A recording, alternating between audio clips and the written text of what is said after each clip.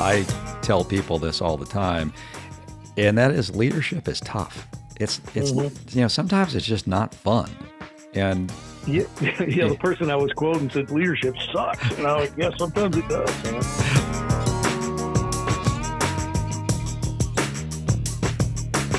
Welcome to the Business Owner Transition Podcast, where we help you not just exit your business, but create an elite exit by maximizing value, transitioning on your terms, and most importantly, doing it all without regret. So strap in and join us for some fun, and let's go get to it. Hi, everybody. Welcome back to the Business Owner Transition Podcast. I'm Mike Quinlan, and I've got Captain Retired T.D. Smyers. He is an old friend and an expert in the world of leadership. He's got a podcast called A Bold Leader, which is really interesting. I encourage all of you to go out there and look at it or listen to it. And you can do that on Apple Podcasts. And listen, I want you to stay with us till the end of this podcast, because we're going to answer a really important question for you. And that question is this: if you were going to work on the leadership culture of your company, what is the first thing you need to work on? So hang on with us. We're going to get to that in a few minutes. Let me tell you a little bit more about TD. TD is the CEO of a company called Simple Leadership Strategies. He's an executive coach. He's a former CEO of United Way in Texas and a former CEO of the American Red Cross in North Texas. And his last military leadership position was as the commanding officer of the Naval Joint Reserve Base in Fort Worth, Texas. So, TD, how are you doing today? Life is good, Mike. Thanks for having me on. It's great to connect with you and to chat with you a little bit today. Well, listen, I appreciate you doing that. And TD, in our last podcast, we talked a little bit about cool changes. And TD, we're going to do a little offshoot here because we're going to talk about leadership in a second. But TD did something that was pretty interesting. After he was a CEO of a couple of these organizations, he went out there and bought a sailboat and sailed all around the Caribbean for, what was it, like a year, 2 years or something like that? A couple years we were out there. Yeah. Well, welcome back to the mainland. Thanks. Yes, I got my sea legs pretty quick, and I lost them pretty quick when we came back. So it's good to be back on terra firma. 2 great years that helped my wife and I grow together a lot. I wouldn't trade them for anything. And everybody decides when you're going to take that time. Some people wait too long, and we didn't want to be trying to go sailing when we weren't physically able to do it anymore. So for us, it was the right time, and then it was just the right amount of time, and now we're ready to come back. I think we got it out of our system for a little bit. Well, listen, I lived vicariously through you for 2 years on Facebook. So it was good, man. Yeah, it was all good. Well, listen, I want to talk a little bit about a recent podcast you did called The Anthrax Crucible. So the Anthrax Crucible is about 2 similar organizations with very different leadership cultures that handled a defining moment in their organization in 2 different ways with very, very different outcomes. And, TD and I were both in the same place at the time. I was across the street, and I was in a training unit that helped train all of these people that we're going to talk about. So, TD, why don't you tell us a little bit about the Anthrax Crucible? Yeah, thanks, Mike. It was an exciting time for me too, but being able to put it on the podcast and on the blog. And by the way, this is something I've shared with American University's leadership program, with MBA classes at Texas Christian University, I think, Fort Worth, Texas. And it's the reason that it's such a perfect case study is, as you described, these were 2 squadrons, same aircraft they flew, the same amount of aircraft, the same mission, the same demographics, they're the same geography.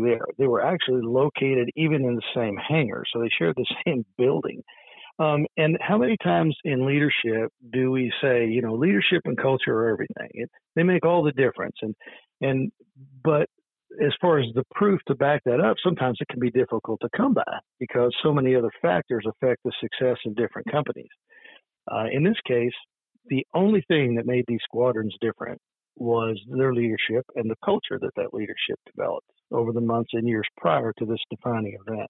The defining event was the requirement for every sailor in the squadron to take the anthrax vaccine series. It was a 6-shot series against anthrax because both of these squadrons were being ordered to operate in the Korean area of responsibility, and North Korea was believed to have weaponized anthrax. So the requirement for force protection was everybody's got to be vaccinated against it. Well, mandatory vaccines weren't more popular back then than they are now. And the internet was just kind of ramping up. And so there was a lot of information out there that made people really fearful of taking this vaccine. And, in case some folks listening to this podcast think, yeah, but you guys were in the military, right? The commander says, take the shot, and everybody just rolls up their sleeves and takes the shot. These were reserve squadrons. So the vast majority of air crew that were flying those aircraft were reservists or part-timers, essentially volunteers. So they had served some time in the active duty, then they had left and gone and created civilian careers, electing to come back and work on a part-time basis as reservists and use those skills that the Navy had taught them. And so they got paid to do that periodically. But what the most important part of this is they could leave anytime they wanted to. So it wasn't like they had to do things. They had to do things to continue to drill, but they didn't have to continue to drill. So we were faced with a situation where the squadrons had to train their air crew as teams. They had to gain their qualifications as teams and take them to Korea as teams. And if anybody on that team changed, then the certifications and for that crew, the qualifications for that crew were invalid. So it was crucially important for leadership to get this right.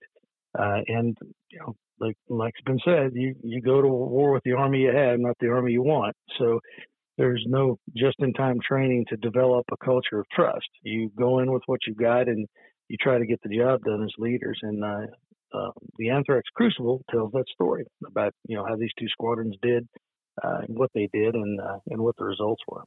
Yeah, and it's a great story, and it's not one that we can tell the whole story on this particular podcast, but what would you say was the key or defining moment in how both of those squadrons handled this particular issue? Sure. Well, there's a case to be made, and I've even had this conversation that even if these squadrons had done the same stuff tactically, had elected to handle the anthrax requirement the same way, that there would have been different results because the level of trust that was resident in the cultures of the two squadrons were that different. That could be true. However, to drive the point home even more, the tactical decisions that the leaders made were very different. They weren't the same, and they were different because those cultures led them to make different decisions. So, to your point, it's often said that the top leader sets the tone, and in this case, the squadrons were conversing with each other. They were talking with each other, trying to kind of get together on how we might approach it. And it was decided by one squadron that they would break the news to their sailors using an expert from Washington who could come in and had all the information at their disposal and would present that to their sailors at an all-hands meeting where everybody got together. The other squadron said, well, we believe that our flight surgeon has developed a trust relationship with our sailors. I mean, if you were an air crewman, you had to go see the flight surgeon every year for your flight physical. And so the second squadron decided to use the flight surgeon to present the information, gather all the information he could, and as a trusted medical professional, provide that to the sailors. At the meeting where this happened, the results were very diametrically opposed. One squadron didn't have a trust relationship with this person that was coming in providing them all this information, and because they didn't trust him, they looked at it kind of dubiously. They said, "Oh, this guy has to tell us that, right? He's coming in with this slick presentation and all these polished facts, and he's giving us this, but we don't believe what he's saying because he's from Washington." And conversely, the other squadron got to hear it from their trusted flight surgeon, and it was a much more stable approach. But this all hands set the stage for what I think was the pivotal moment. And that's when the first squadron's commanding officer stood up and was one of the most vocal opponents of the vaccine requirement. Now, when the CEO of an organization is going to stand up and vocally oppose working with another company or structuring a certain way, the odds of that being successful aren't very good. And it was the same way here. When the commanding officer stood up and expressed discontent, then that just set off a tidal wave of discontent with the rest of the squadron. The second squadron, however, the commanding officer stepped forward while the flight surgeon was talking to the squadron, rolled up his sleeve. The rest of the top leadership team stood up with him, rolled up their sleeves, and a corpsman gave all of them the first shot. So before a single sailor was asked to take a shot, the commanding officer and the other top leaders in the squadron took the shot themselves. And I believe that was the fork in the road that really set the rest of the story in motion. So it's the proverbial lead from the front type. Yeah, man. Yeah. Lead by example. A key word that you threw out there was trust, and it is something I think that we all as leaders have to establish with our organizations, because too much uncertainty in this world, and people will yield to uncertainty if they don't trust the leadership that's in front of them. And look at the turnover problems that we have right now with our employees and our ability to attract and retain good people. Organizations must build a leadership and management structure that is interdependent on each other and that the employees of the company can truly depend on. So you have a list of attributes that you teach in your practice that yield or can improve leadership skills. What are those attributes? So as an executive leader, I work with top-level executives to lead their organizations, focusing on their character, their competence, which everybody understands, but also their clarity. They have to be clear of the vision of the organization going forward. And there are 10 key leadership traits that we focus on that are aligned with that character and competence development. And most of them aren't a surprise. They're things like authenticity, drive, courage, trustworthiness, integrity, and openness. Other ones, maybe they're ones that maybe folks don't understand are critically important to a leader. And those are empathy, humility, transparency, and curiosity. And a lot of times I'll be questioned about that.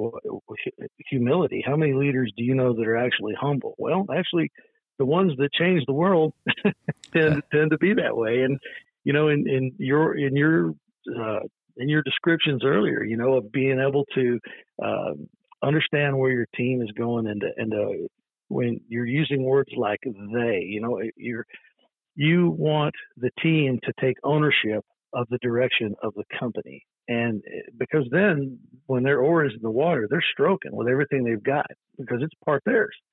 They have that loyalty and that connectedness to the mission of the organization. So with my work as a executive coach, I focus that on those kind of things for the top leader. And then at Simple Leadership Strategies, we do training for what we call leaders at every level.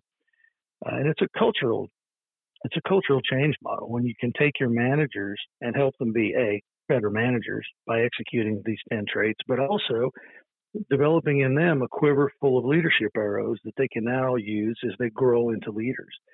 And that tends, by the way, to grow your retention phenomenally, because now you've got people that are growing within an organization. People often want to grow, right? So they can get to the next level and promote and provide for their families better. So retention goes up in organizations that master these kind of things that we just talked about. Yeah, so it also, the value of the organization can dramatically improve as well. So think of it this way. We are trying to create these elite exits for our clients and our students. Elite exits are maximizing transaction value, doing it on your terms, and doing it without regret. The two critical pieces of that formula are transaction value and doing it on your terms. And the leadership team and management team are critical in establishing increased value, but also critical in establishing that ability to leave on your terms. If you have a high quality management team, then the acquirer is much less likely to ask you to stay around for any length of time, which most owners, they're ready to go. They're ready to go do like you did and go get on that boat and get around the Caribbean, you know? Yeah, man. Well, your checklist is a smart checklist. You know, the M Good checklist. And you know, we've talked a lot about the M, right? The management piece and how important it is that that's aligned. So that's a pretty cool thing that you guys got going. Oh, we appreciate that. And you just said that great segue. It's like I paid you to do this or something, but and you didn't. I know. Well, you and I will drink a beer together next time we see each other.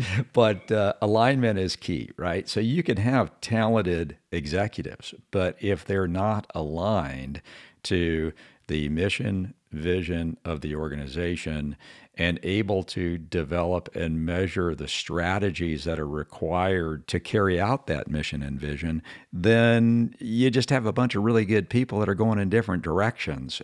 And I know that you see that when you go into these companies. So how do you talk to people about that?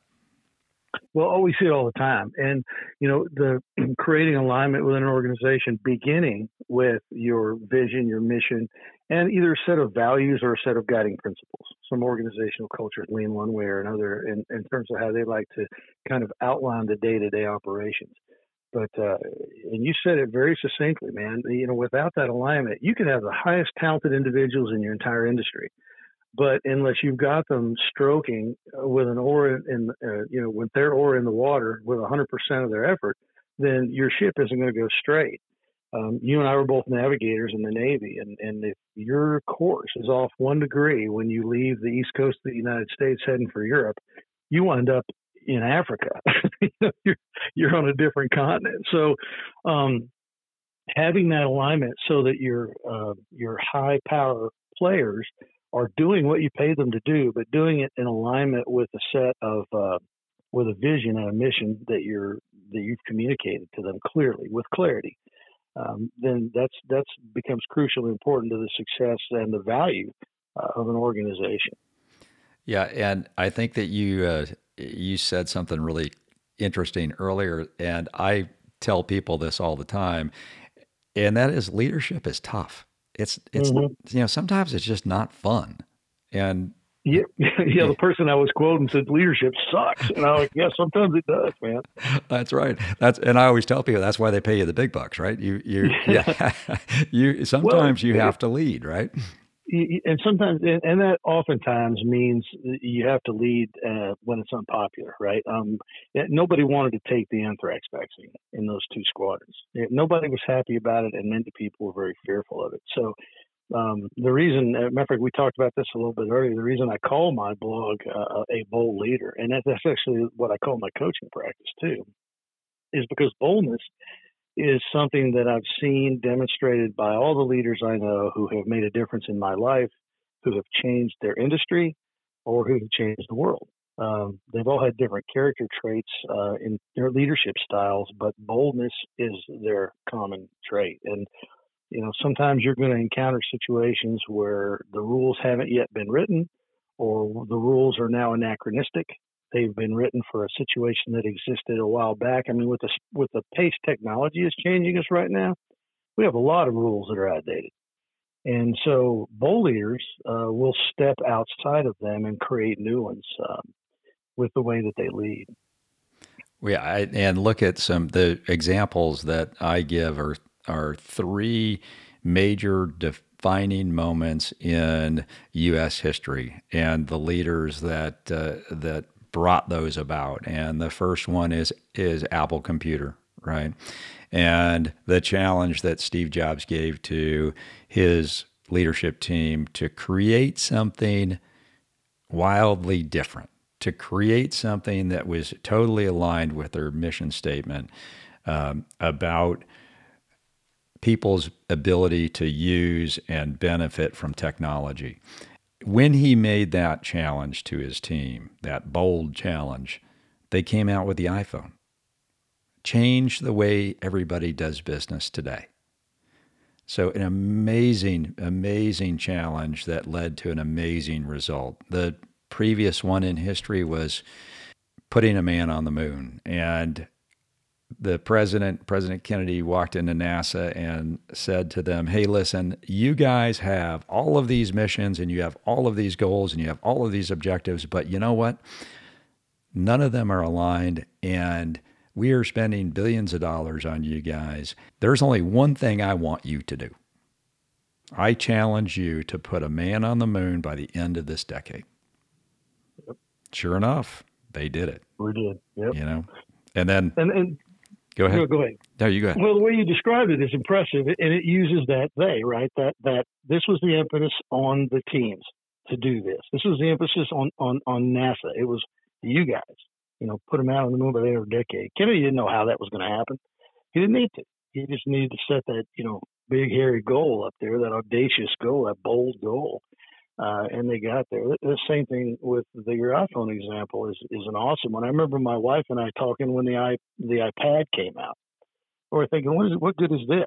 Who needs an iPad? You have an iPhone or you have a laptop or a computer. Who needs it? Well, they created an industry that we didn't even know we wanted, right? No feasibility study was going to say that was something that was needed. They created that industry, based on that boldness. Right. Yeah. It was impressive. I had a talk with one of my students this week, and he posed a problem to me. He said, hey, listen, this is what I'm trying to accomplish over the next 2 years. And I listened to him, and he laid out all the personal, professional reasons that he wanted to do this and make this change. And at the end of it, I looked at him, and he was kind of looking at me, and I just kind of said to him, I said, well, who other than me have you told this to? And he said, well, I haven't told it to anybody. And I said, do you think that the management team of your company has the creativity, the ingenuity, and the ability to design this plan and execute it for you? And he said, yeah, I think they do. I said, challenge them. Yeah, man. This is your job as a leader, is to challenge your people to be able to be better than they are singularly, to be better as a team and create unbelievable outcomes. Yep. And he was the only person that could have done that. So, your team is focusing on what you hired them to focus on, right? I tell this to executives all the time. If you're not looking over the horizon, if you're not planning beyond what you can see in front of you, nobody else in your organization is. So that means nobody is. So you're a ship without a rudder, man. That's right. And it's great. All right. So I love it. A Bold Leader podcast. Now, I've got to get you to answer the question that we posed at the very beginning. So if I'm a business owner and I'm listening to this podcast and I am like super excited and challenged to go out there and work on my leadership and management culture, what is the first thing that I should do, TD? Well, first thing is you need to have your clarity in terms of what you're trying to get done. Besides hiring you, of course. So that means call me, and I'll help you get there. That's right. That's right. You've got to have clarity going forward, and you've got to be authentic. I think leaders we talk about are all different, and when you establish yourself as a leader, you don't try to become somebody else. You're just the best leader you can possibly be with the set of skills you've been gifted with, and that authenticity will take you a long way. So. Is that what you're looking for, Mike? That's it, man. So clarity and authenticity are the first things that you should be, first of all, working on your own leadership, but then also encouraging from your executive team. And, how do you do that, right? Well, the first thing you got to do is talk to them about it, don't you think? Yeah. Communication. And so you brought that point up earlier with the executive you were talking about. Have you told anybody about this? Have you laid down that challenge? I'm amazed at the number of executives that, through a lack of something, either communication skills or maybe even traces back to that boldness that we've been talking about, don't take that next step. Don't take that step to drop the glove, right? To lay down the challenge like Kennedy did to NASA. And yeah, making sure that that your team is aligned with the strategies that you've come up together or that they joined is pretty imperative. And being a great communicator is crucial to that. Well, TD, I appreciate the time that you spent with us today. Everybody, it's a Bold Leader podcast, and you can reach TD directly through the website. Why don't you go ahead and give that to him? Sure. Go to aboldleader.com, spelled just like it sounds with the A in front, aboldleader.com. And there's some links in there to send me an email directly, or you can send it to TD at aboldleader.com. That works too. Yeah. And so listen, if you are out there listening to the podcast and you want to get more information on this and all of the other areas to help you create that elite exit and enter that 3%, then give us a call directly at thebusinessowneracademy.com, or what you can do is take a look at the website. We have an April class that is starting with our live cohort. That's a live cohort that we allow 10 owners to come in person. If you want to be remote, we allow that as well. But these cohorts pace through the syllabus together. And they learn all of the baseline information that it takes to be aware about what you need to do with your business to kind of get to that elite exit. So that's the businessowneracademy.com. And once again, businessowneracademy.com. TD, thanks again. We appreciate you coming in and helping our listeners achieve that elite exit. It was a lot of fun. I appreciate it. You got it, brother. I'll talk to you next time. We'll get a beer. Join us at the Business Owner Transition Academy, where we provide education and consulting to business owners in pursuit of that elite exit. You can find us at theowneracademy.com. That's theowneracademy.com. And remember, don't just exit your business. Create an elite exit with the Business Owner Transition.